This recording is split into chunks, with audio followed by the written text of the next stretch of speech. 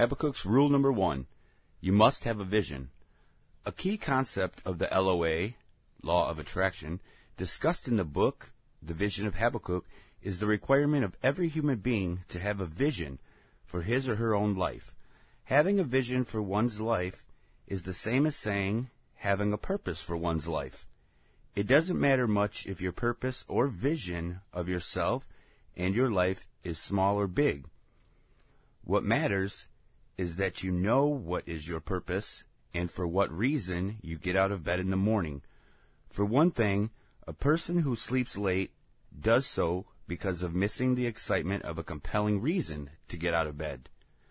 Imagine the President of the U.S. sleeping late every morning. No way. He has so many problems to crack and many big visionary plans to implement.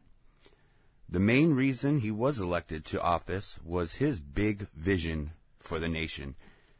Do you think that the queen of daytime talk shows sleeps late every morning, waiting for the other girls on The View to start airing their show?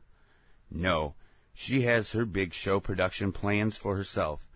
She sees her projects in her mind's eyes before she goes to bed to sleep. That is, if she ever gets some sleep. The director and producer of Titanic and Avatar is always inspired by a big vision before he makes epic movies.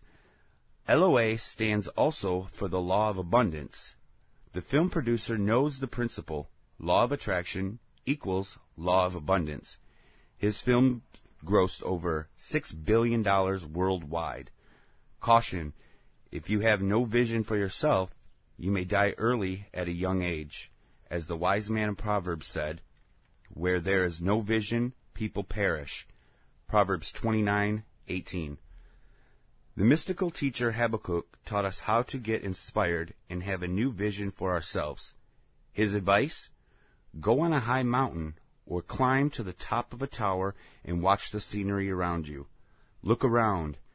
Before you know it, you will get inspired and your mind will be flooded with high-flying ideas. You will want to sing for no reason.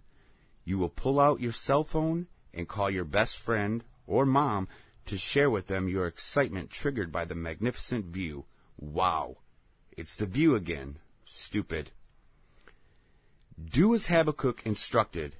I will stand upon my watch and set me upon the tower, and will watch to see what he will say unto me, and what I shall answer. Habakkuk 2:1. You can't return down to solid ground from the sky deck of the Sears Tower in Chicago or from the St. Louis Gateway Arch without absorbing an astounding view and experiencing an inspiring vision. Once a vision has sparked in your mind, it will live inside you for the rest of your life. If it is a compelling vision, it will nag you to act on it. The vision will get closer to you before you know it. What is your vision? Now share with us, if you wish, what you think. To learn more about HabakkuK's rules, number 2 through 4, turn to read The Vision of HabakkuK.